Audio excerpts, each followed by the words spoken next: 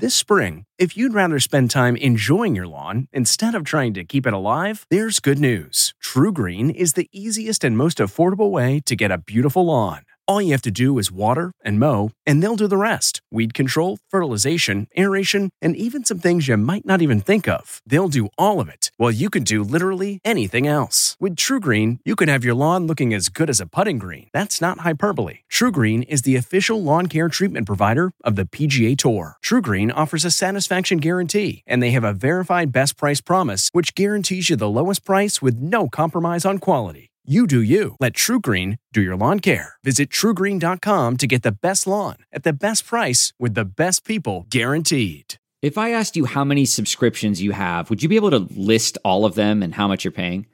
If you would have asked me this question before I started using Rocket Money, I would have said yes. But let me tell you, I would have been so wrong. I can't believe how many I had and all the money I was wasting. Rocket Money is a personal finance app that finds and cancels your unwanted subscriptions, monitors your spending, and helps lower your bills. Rocket Money has over 5 million users and has helped save its members an average of $720 a year with over 500 million in canceled subscriptions. Stop wasting money on things you don't use. Cancel your unwanted subscriptions by going to rocketmoney.com/Wondery. That's rocketmoney.com/Wondery. rocketmoney.com/Wondery. This episode is brought in part to you by Audible, your go-to destination for thrilling audio entertainment. Whether you're looking for a hair-raising experience to enjoy while you're on the move or eager to dive into sinister and shocking tales, Audible has an exclusive collection of thrillers from best-selling authors that will keep you on the edge of your seat. Like James Patterson's first audio-only thriller, The Coldest Case. Experience stories like never before, where every chilling detail is brought to life by captivating sound design. Plus, as an Audible member, choose one title a month to make yours forever. And now, new members can try Audible free for 30 days. Just visit audible.com/WonderyPod or text WonderyPod to 500-500. That's audible.com/WonderyPod or text WonderyPod to 500-500.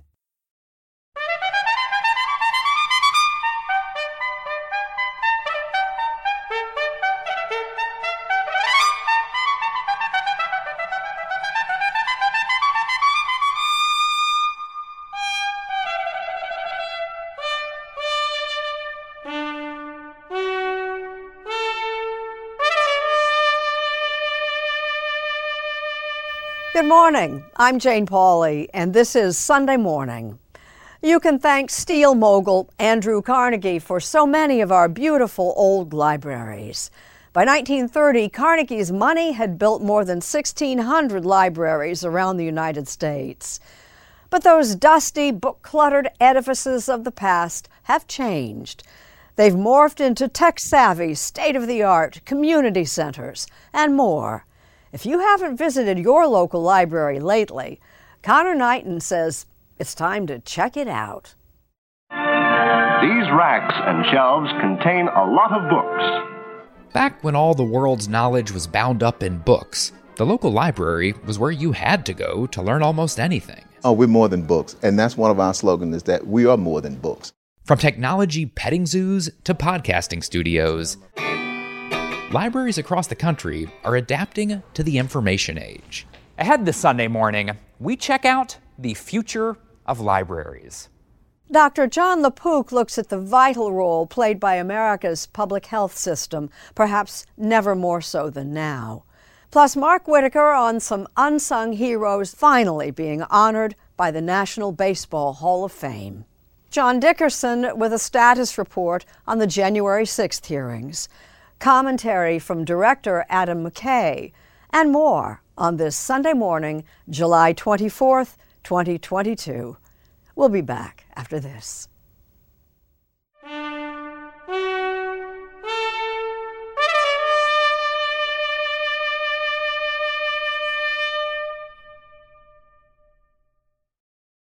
This you're not going to believe. The New York Public Library says that I took out Tropic of Cancer in 1971 and never returned it.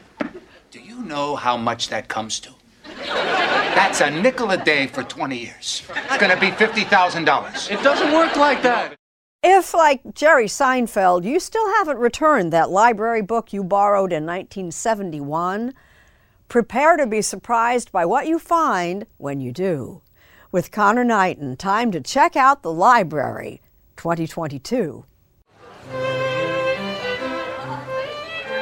On a recent Monday morning, the citizens of Kanawha County, West Virginia, came to check out a new chapter in the life of an old institution. These are no longer warehouses of books. These are marketplaces of ideas. This is a community's living room. After more than 2 years and $32 million in renovations, downtown Charleston's public library reopened to the public. Yeah! Inside, visitors discovered a brand new cafe, a tool lending library, an idea lab full of the latest technology. There was an excitement you could see and hear, which is exactly what the librarians were hoping for. Librarians from time immemorial, Are we beyond the age of shushing? We're beyond the age of that, yeah. Erica Connolly is the director of the Kanawha County Library.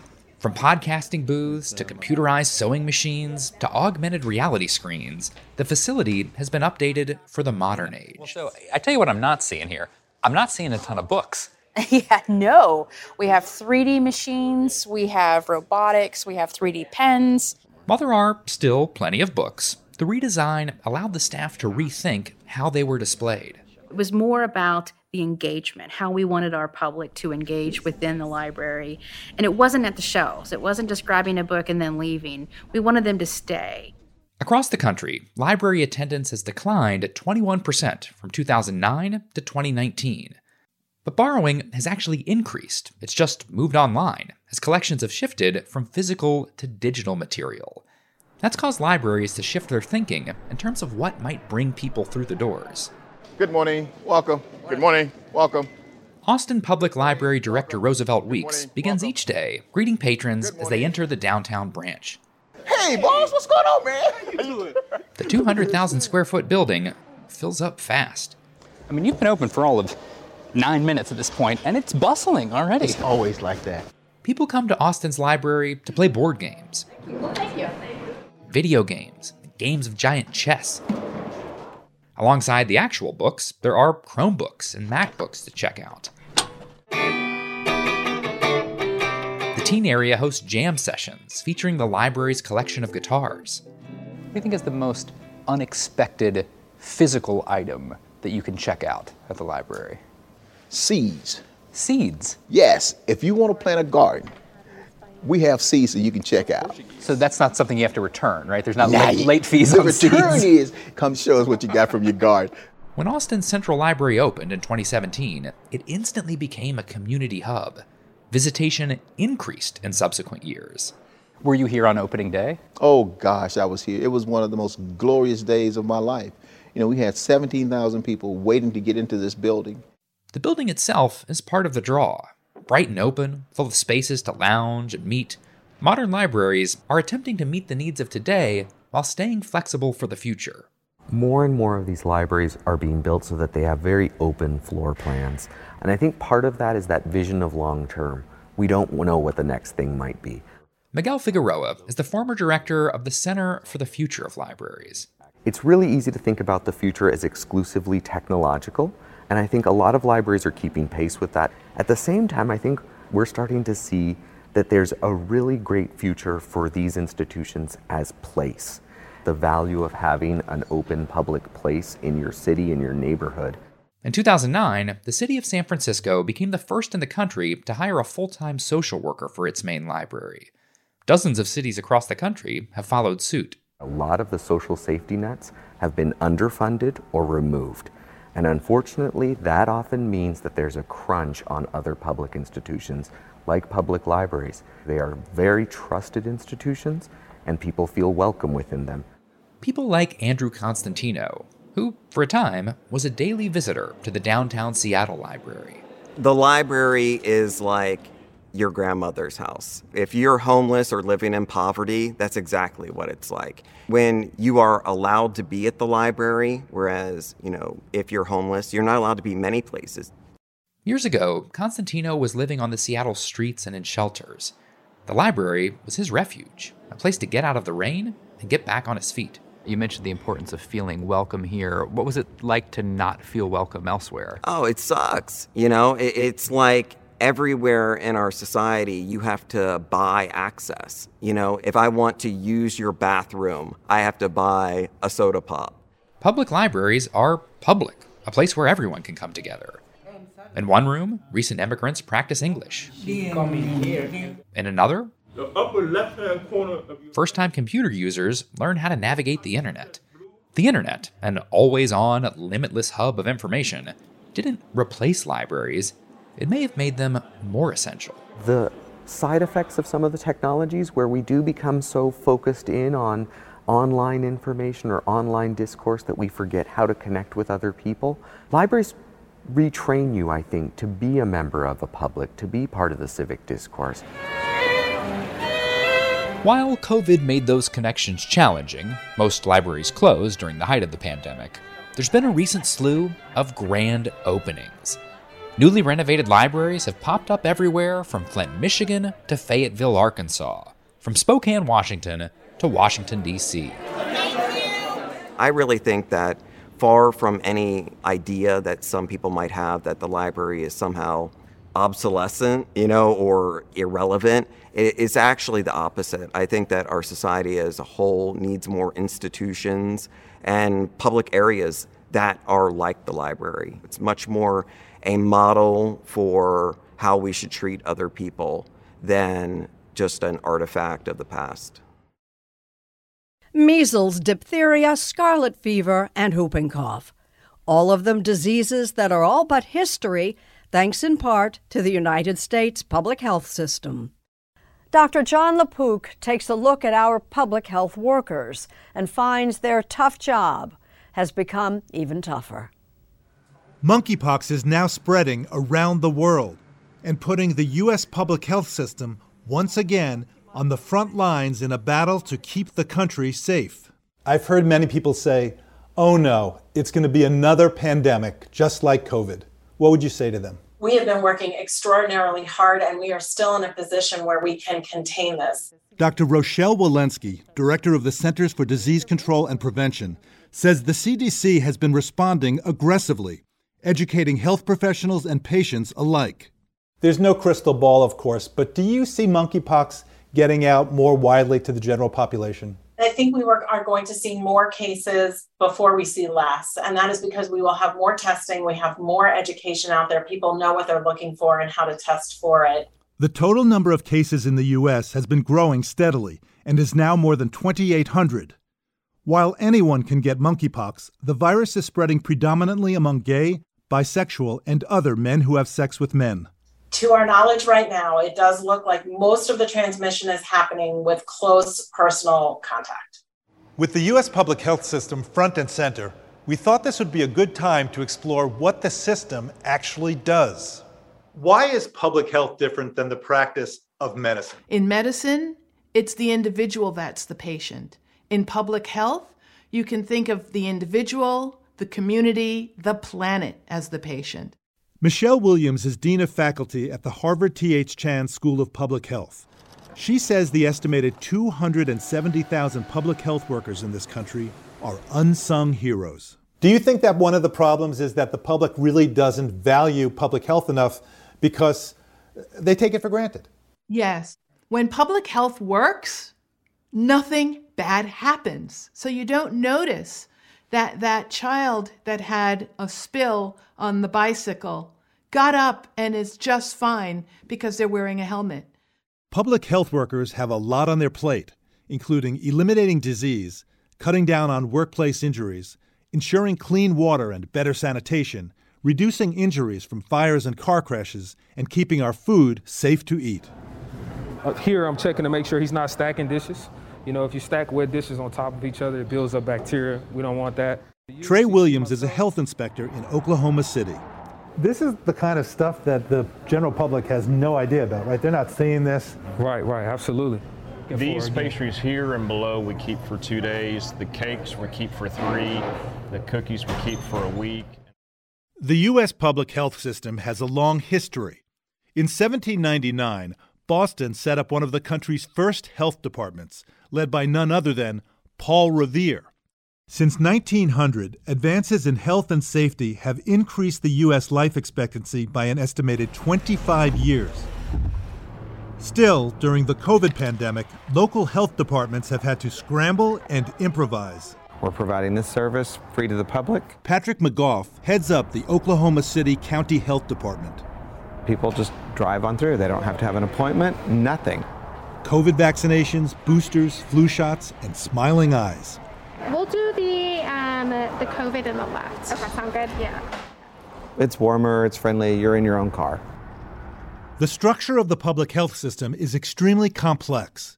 Local and state departments, educational institutions, private industry, and, at the top, government agencies like the Department of Health and Human Services, the National Institutes of Health, the CDC, and the FDA.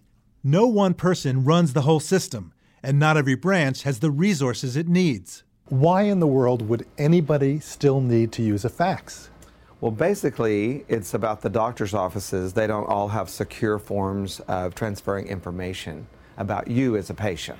Thank you, Kay, very much. The technology to securely share health information electronically has existed for decades. Yet at the height of the pandemic, doctors were faxing orders for COVID tests to this machine. We need a healthcare information exchange that is just at our fingertips, that the health departments and the hospitals and the primary care physicians can all share information so quickly and easily. But that's not what we have. Instead, there's a patchwork of reporting systems across the country that don't effectively talk with each other, critical during the early stages of outbreaks like COVID and monkeypox. And Dr. Walensky says there are more challenges. Does the CDC have the authority to demand that public health agencies around the country send information to it? We do not. Reporting cases from around the country is voluntary. Do the data systems exist right now to adequately collect all the information needed? They don't. We've made a lot of progress during COVID, but we still have a lot of work to do. Would really be helpful if we had the capacity, the data systems, the workforce, the laboratory systems in place, the public health infrastructure truly in place so that we could deliver health to all of America. Why don't we have those systems in place right now? There has been a chronic, decades-long underfunding of a public health infrastructure in America. And Michelle Williams says the public health system faces a brain drain. We know that burnout is real and it is pervasive. When was your last vacation? I haven't had a vacation.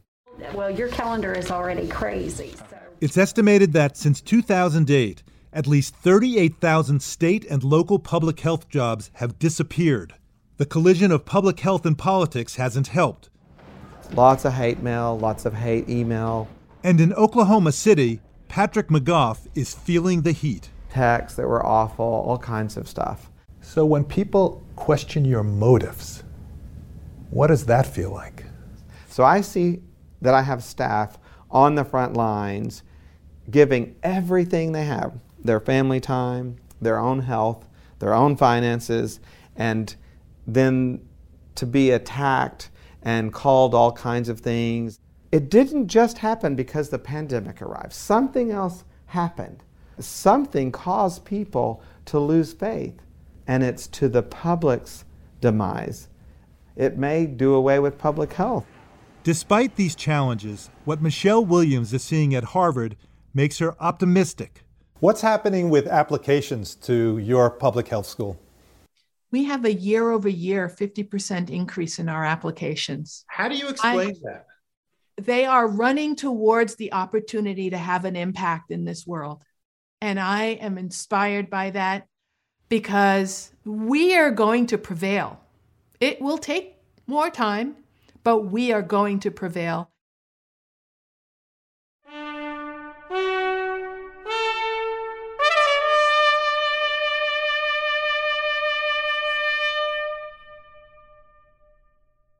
Are we not being clear? We're trying to tell you that the entire planet is about to be destroyed. Okay. Well, it's, just something we do around here. We just keep the bad news light. In case you haven't noticed, it's hot out in all sorts of places all around the world. We have thoughts on the climate crisis from the man behind the recent movie, Don't Look Up, Academy Award-winning director Adam McKay. This past week around the planet, we've seen the highest temperature ever recorded in the UK, catastrophic heat and fires in Spain, Portugal, France, Morocco, China, large swaths of the US, not to mention the tail end of near biblical unprecedented flooding in Australia. Temperatures and events that were predicted for the year 2050 are happening right now, which means that while we always knew that man-made carbon emissions cause global warming, the speed of that warming, which in fairness scientists warned us was hard to predict, is much, much faster than we ever thought. And yeah, this should be extremely alarming to everyone. Heat events, flooding, fires, storms, blackouts, food shortages, and mega droughts are coming more and more. And after this week, whether you're a Republican or a Democrat or whatever, the time for tolerating inaction on climate should be over. If a government is too corrupt or incompetent to take real action on climate, vote them out quickly. If a media outlet refuses to talk about climate or downplays it, turn the channel. If a company won't stop emitting carbon, stop buying their product. Before anyone gets too down about what just happened this week, remember, we have the science, but we have to start using it on a large World War II level scale and taking action right this very second. Or, as is now very clear after this week, we will lose everything much, much faster than we ever thought. The Angie's List you know and trust is now Angie, and we're so much more than just a list. We still connect you with top local pros and show you ratings and reviews, but now we also let you compare upfront prices on hundreds of projects and book a service instantly. We can even handle the rest of your project from start to finish. So remember, Angie's List is now Angie, and we're here to get your job done right. Get started at Angie.com. That's ANGI, or download the app today. Achieving a gorgeous grin from home isn't a total mystery with Byte Clear aligners. Just don't be surprised if all of your sleuthing friends start asking, "What's your secret?" Begin by ordering your at-home impression kit today for only $14.95. Byte Clear aligners are doctor-directed and delivered to your door. Treatment costs thousands less than braces. Plus, they offer flexible financing, accept eligible insurance, and you can pay with your HSA FSA. Get 80% off your impression kit when you use code WONDERY at Byte.com. That's BYTE.com. Start your confidence journey today with Byte.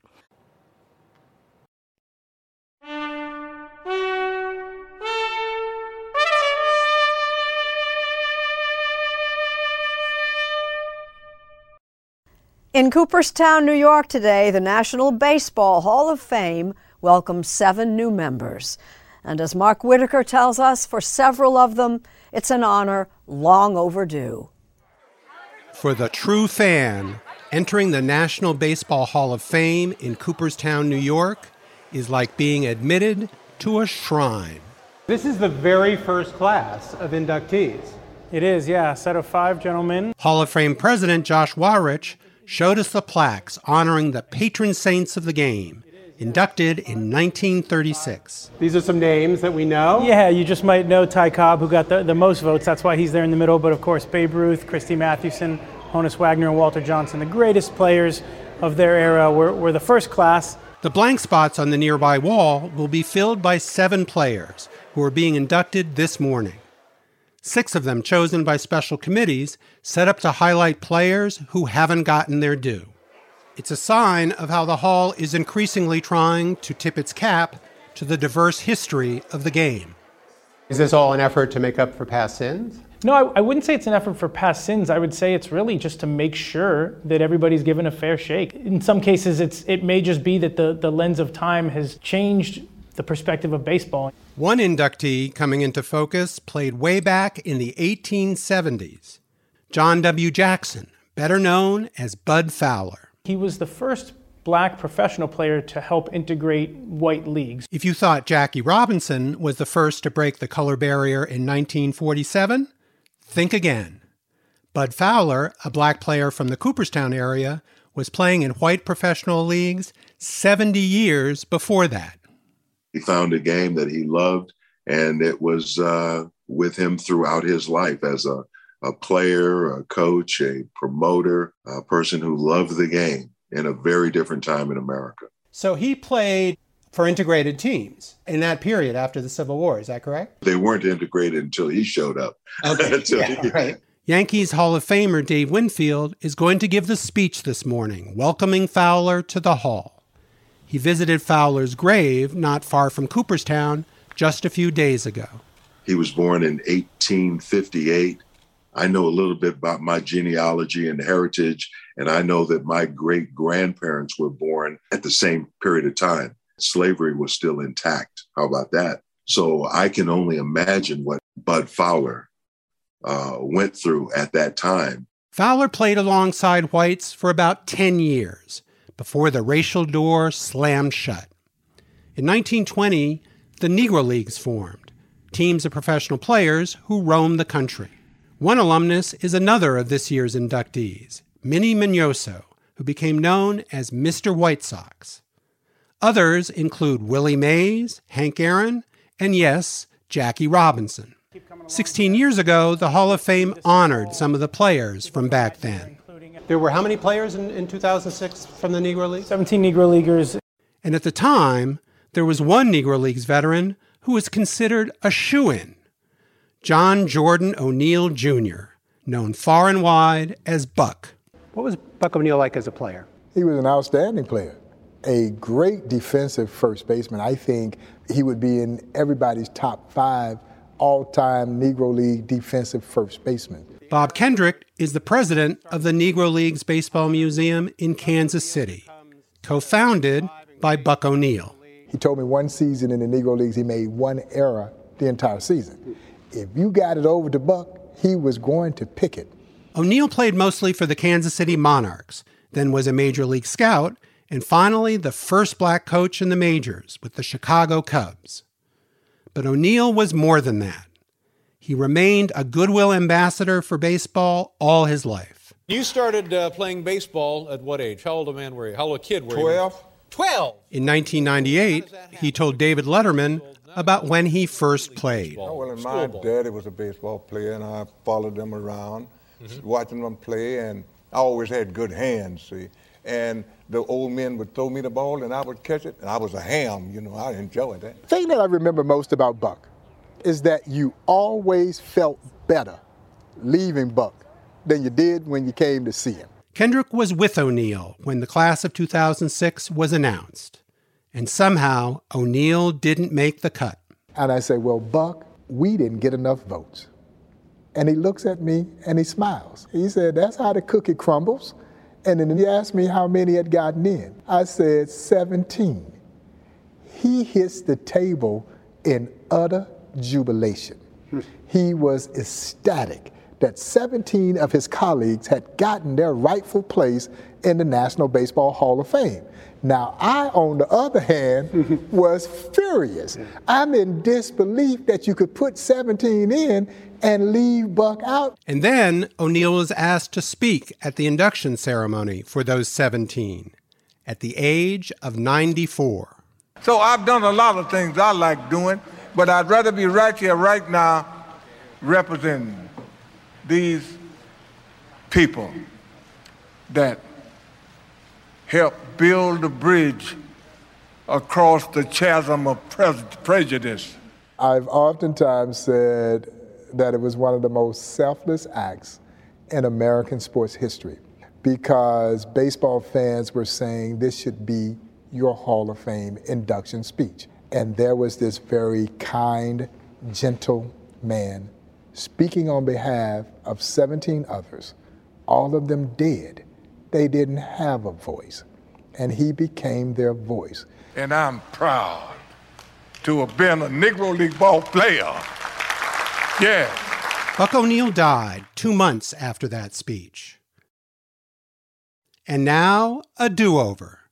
16 years later, he's finally in the Hall of Fame. He was a very special person. His niece, Angela Owen Terry, will give his induction speech. You said you think that the hardest thing about giving the speech is that you might cry. Yes.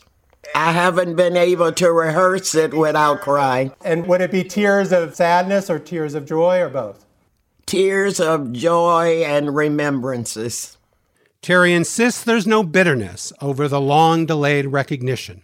Well, of course, I would prefer that he would be there. However, I have, nor any member of the family has any lasting disappointment. He is in a place where he knows that he has attained his lifelong dream. You feel like he'll be there in spirit? Exactly. Visitors to the Baseball Hall of Fame are greeted by a statue of Buck O'Neil.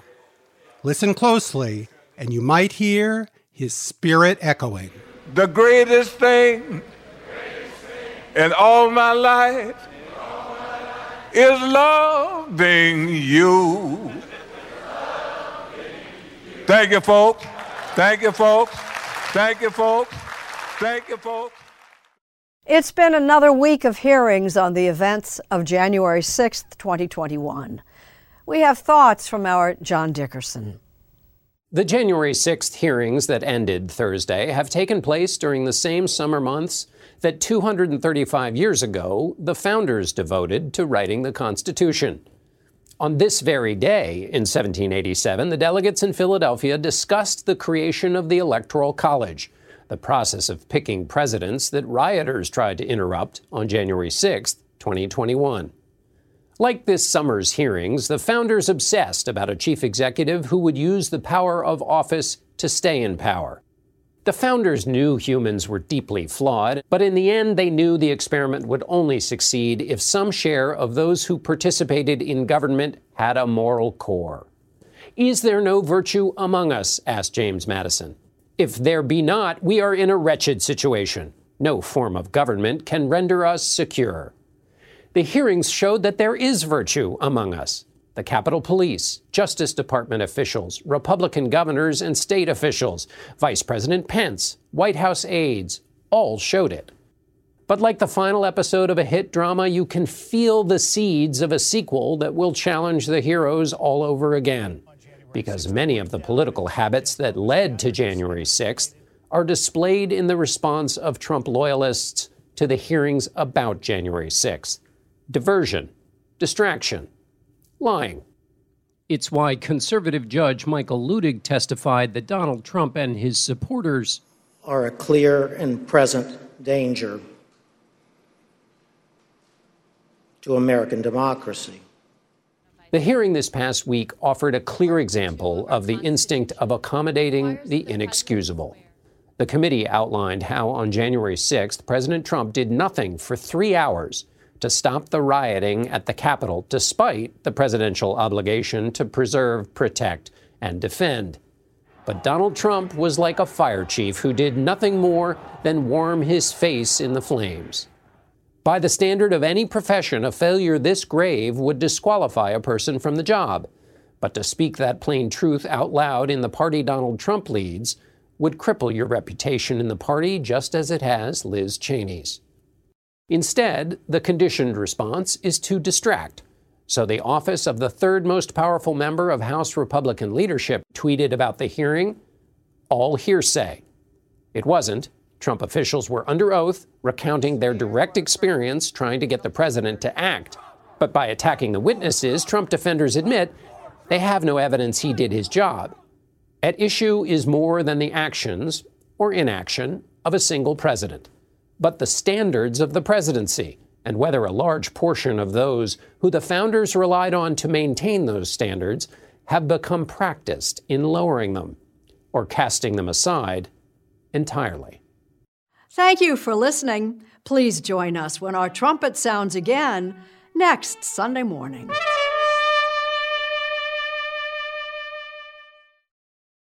If you like CBS Sunday Morning with Jane Pauley, you can listen early and ad-free right now by joining Wondery Plus in the Wondery app or on Apple Podcasts. Prime members can listen ad-free on Amazon Music. Before you go, tell us about yourself by filling out a short survey at Wondery.com/survey.